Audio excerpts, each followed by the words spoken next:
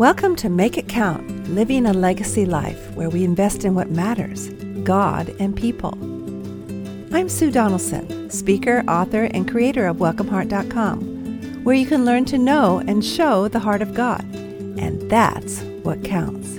Thank you for joining me. Hello and happy fall. I just love fall, and I don't think it's because I have red hair, but I just have always enjoyed it. The sad thing where we live on the coast of California, often we can have our hottest days in the fall. Often it is in October, but it's still worth living here, I have to say. Today, I am going to be talking about hospitality, and I know that those of you who know me think, well, isn't she tired of talking about it? But no, I'm not. And this is a good season to be talking about it because it's a great time to have people over. Even if you still have to wear a mask or if you have to do it outside, if you live where you can do it outside, it's just a great opportunity during the holidays as we approach the holidays. So this, what I'm going to be talking about today. First, I wrote about it for a beautiful new blog and website called The Beauty of Autumn. So I thought that was very appropriate that, and with their permission, that I get to repeat it here for all of you who haven't seen her blog yet. It's Diana Claire, thebeautyofautumn.com. And there's also a Facebook group. And let me just read a little bit about her new website. She is a wonderful recipe creator as well as photographer. And so it's just beautiful and restful to read this blog, and I'm honored to be a part of it. The Beauty of Autumn encourages women in midlife, there we go, midlife, to use the gifts they have received to serve others as faithful stewards of God's grace, based on 1 Peter 4:10. She says, my goal is to help women stop worrying if it's too late and instead get excited about living their best Christian life from a more mature, wise, and experienced place. Now, I hope that's the case for all of us past 45, that we really are living our best Christian life because hopefully we are more mature, wise, and in a more experienced place. So for that kind of encouragement, she talks about caregiving. She has beautiful recipes and photography, and then encouragement on hospitality as well. So thank you, Diana Claire. And here we go. I love that hospitality is mentioned in the same sentence with the word practice, as in practicing hospitality. It takes the stress out of the whole deal, don't you think? I'm just practicing, I'll get better, so don't worry. However, we don't think about that when we think, if we're nervous about it and we go, oh no, I don't want to practice hospitality. But the whole deal is when we practice, we do get better. My friend Cecily practices hospitality with joy and ease on a regular basis. It does not faze her in the least. In fact, she goes into the depths of despair if she hasn't served a meal to someone besides her family every 2 weeks. One reason she hosts with such flair and ease is because she was raised by a mom who did the same. Mama Marion, as we affectionately call her, is a wonderful hostess, and we love going over to her house. Now, that's great for Cess, and it's great for us who live here in this town. But you may be wondering, what about me? I wasn't raised by a Mama Marion. Hospitality must only be for the extroverts, the great cooks, and those raised in hospitable homes, right? If you were surrounded by constant company growing up, the act of opening your home likely does not cause you stress or anxiety. Yet God doesn't make a distinction between those raised with it or not when he calls us to, in 1 Peter 5:9, offer hospitality without grumbling. He just adds that little part there that could just really throw you right over the edge. I might add, and without misgivings or without dread or without sheer panic. Now, I was raised by a Mama Marion, Betty Moore, but I can become overwhelmed with all the details, the planning, and downright work that hosting involves. It is work. Jill Briscoe, I heard her say this in person years ago. She visited our town and spoke down at Embassy Suites. She said this: hospitality is work, but somebody's got to do it. Now, I wonder if she remembers saying that, but I have quoted her for years, maybe 30 years. I've never forgotten that statement, and yet I know hospitality is worth the work, even when faced with changing the sheets one more time or adding a gluten-free item to the menu at the last minute. Now, how can we continue to practice hospitality, to open our doors with grace, confidence, even joy? Two things have helped renew my strength, and both have to do with my mind. First, to remember the why behind doing hospitality, and secondly, to focus on the difference between hospitality and entertaining. Now, why should we invite? When we invite, we look more like Jesus. There we go. I can't think of a better motivation. God is the ultimate host. God welcomed us at creation, and then he continued the invitation through redemption until we finally sit at the marriage supper of the Lamb, Revelation 19:9. God invites over and over again. So when we invite, we display his welcoming heart. That's the whole reason why my website is called welcomeheart.com. The act of hospitality takes on a divine dimension when I know I get to display God's welcoming heart while serving a young family pot roast and brownie sundaes. My friend Liz Haney said this: hospitality is a metaphor for how God woos us, so that when we welcome others, we are welcoming them to God. That sounds so intimate and personal, because it is. Jesus invited little children, seasoned fishermen, a tax collector, and me. Come to me, all you who labor and are heavy laden, he said, as recorded in Matthew 11:28. And that come to me includes you, your family, and the neighbor you haven't met yet. I have many neighbors I haven't met yet, or if I have, I can't remember their names. We get the privilege to pass along his invitation to know him personally by opening our homes to whoever he brings our way. Not everyone is called to go to seminary or to be a missionary or teach a Bible study. But guess what? We are all called to do hospitality. When we invite someone to our table, that person may meet Jesus for the first time while eating your famous or your not so famous grilled cheese sandwiches and tomato soup. And that makes all the difference. Now, besides a God-focused motivation, did you catch that God-focused motivation? When we invite, we look more like Jesus.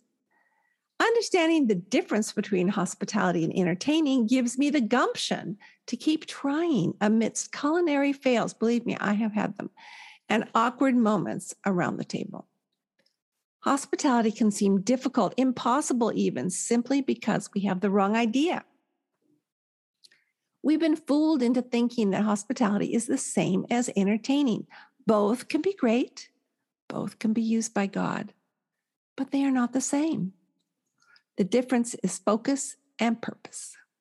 The focus of entertaining is often the host rather than the guest. The purpose of entertaining can often be to impress others rather than to serve them. Sure, serving might be part of it, but what is the main purpose? True hospitality is all about the guest and their need.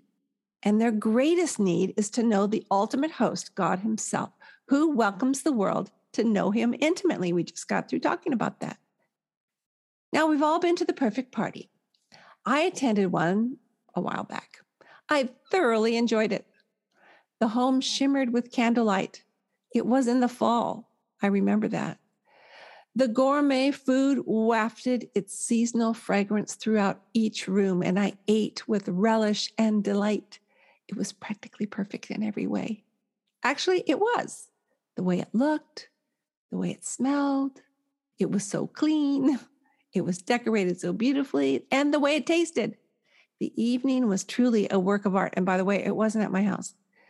What my host did was entertain, and she did it with flair and beauty and grace. But is that what is meant by hospitality? If I thought so, I may never have anyone over. You should have seen this house during the remodel. Some of you did. Entertaining can be far more pressure than most people want to add to their lives. No wonder couples these days would rather get a sitter and meet at a favorite restaurant if they can afford it, With these kinds of expectations on the host, only the most intrepid and confident person would dare send out the perfect invitation to the perfect party. Most would cry out, too much work, too much pressure. It's not worth it. And you might be surprised to hear that I would agree. Hospitality and entertaining both can be used by God, but they are different in focus and purpose. Hospitality focuses on the guest, entertaining focuses on the hostess. Hospitality's purpose is to serve. Entertaining's purpose can be to impress. Hospitality reminds me it's not about me, so I don't need to feel nervous or afraid or insecure. Hospitality doesn't require perfection. It can happen with laundry on the couch and dishes in the sink. It can happen around a noisy table with macaroni and cheese as the main dish and ice cream for dessert. My sister Lori says almost anyone can serve a bowl of ice cream, Sue. And she's right. Now, when I get flustered, uptight, nervous, or impatient with my family usually in preparing for guests, I need to remind myself that hospitality is for the sake of honoring another. I want to ask myself before each event, what are the needs of my guests? How can they be served or comforted or accommodated? Do they need a place to stay or just a listening ear? Do they need a bowl of soup or just a cup of water? We have been fooled into thinking the hospitality has to do with us, the host, rather than the one who needs a place at our table. We may think that we are in charge, but God will give us all we need when the time comes to answer the doorbell. I love this quote from C.S. Lewis. He wrote this, "At this feast, it is he who has spread the board, and it is he who has chosen the guest. It is he we may dare to hope who sometimes does and always should preside. Let us not reckon without our host," and host is capitalized. Recognizing that I'm not in control of most things reminds me to depend on God for my strength.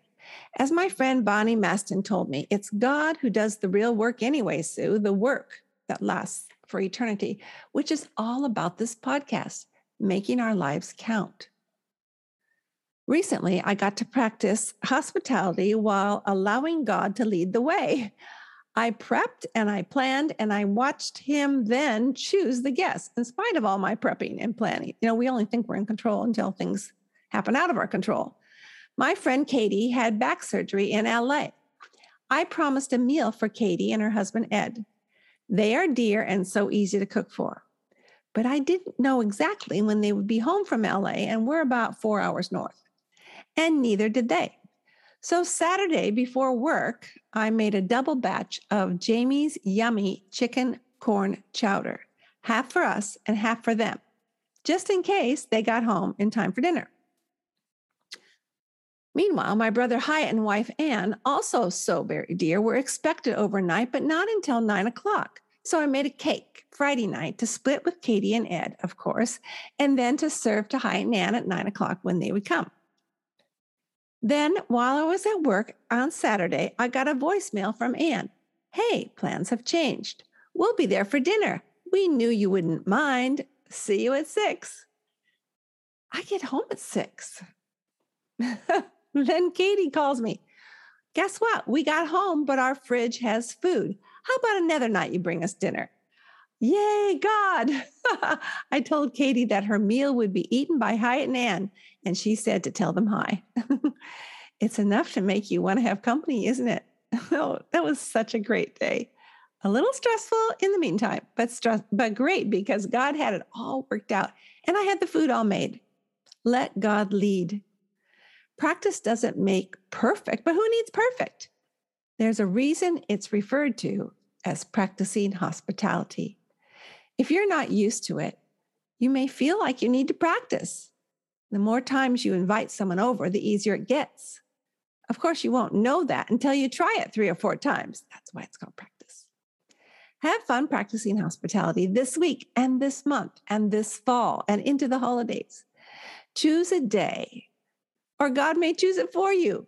Either way works when He's in charge. I'm going to leave the recipe for Jamie's chicken corn chowder in the show notes. It's also on my blog if I forget, welcomeheart.com, as well as the link to the new food and faith blog, The Beauty of Autumn. Right now, when you subscribe over at welcomeheart.com, you can get 24 short tasks on how to have company in 4 weeks. Now, some people might laugh at that and go, why would I need 4 weeks to have company in 4 weeks? Well, for those of us who don't have company a lot, perhaps you haven't, to know that you just have to do something very, very tiny on one day that will get you to a wonderful ultimate goal in 4 weeks is just what you've been waiting for. So I will put the link to that as well. It's only Monday through Saturday because we want to rest on Sunday. And at the end of those 4 weeks, you will have a company dinner. You don't even have to make it. You can order out, but you will practice hospitality. Okay, thanks for everything. Let me know what you thought of this. And if you want to leave a review for my podcast, I would really appreciate it. It helps somehow. I'm not sure why or how, because I don't do the tech stuff. But people tell me that people are supposed to leave reviews. So if you would, I would ask that you would leave an honest review. Also, be sure to sign up for The Beauty of Autumn. Look for Jamie's chicken corn chowder recipe and sign up for the 24 days for hospitality. That would be so terrific. One more thing. I don't know if you know that I have a free Facebook group. It's called Welcome Heart, Welcome Home. And we have about 600 people in there. And we love chatting back and forth about hospitality, the practical aspects of it, the motivations behind it, problems and stressors and troubles we have with it, as well as a ton of recipes. So I would love to invite you over there. And I'll put the link to that as well in my show notes. Or you can just go over to Facebook and look it up. Welcome Heart, Welcome Home. And you are so welcome. Have a great day. Until next time, think about your legacy, the one God has called you to live, all for heaven's sake. I would love to speak at your next Christian Women's event. See my keynotes and retreat series, as well as the show notes from today's broadcast at welcomeheart.com. Thanks for coming. You're always welcome here.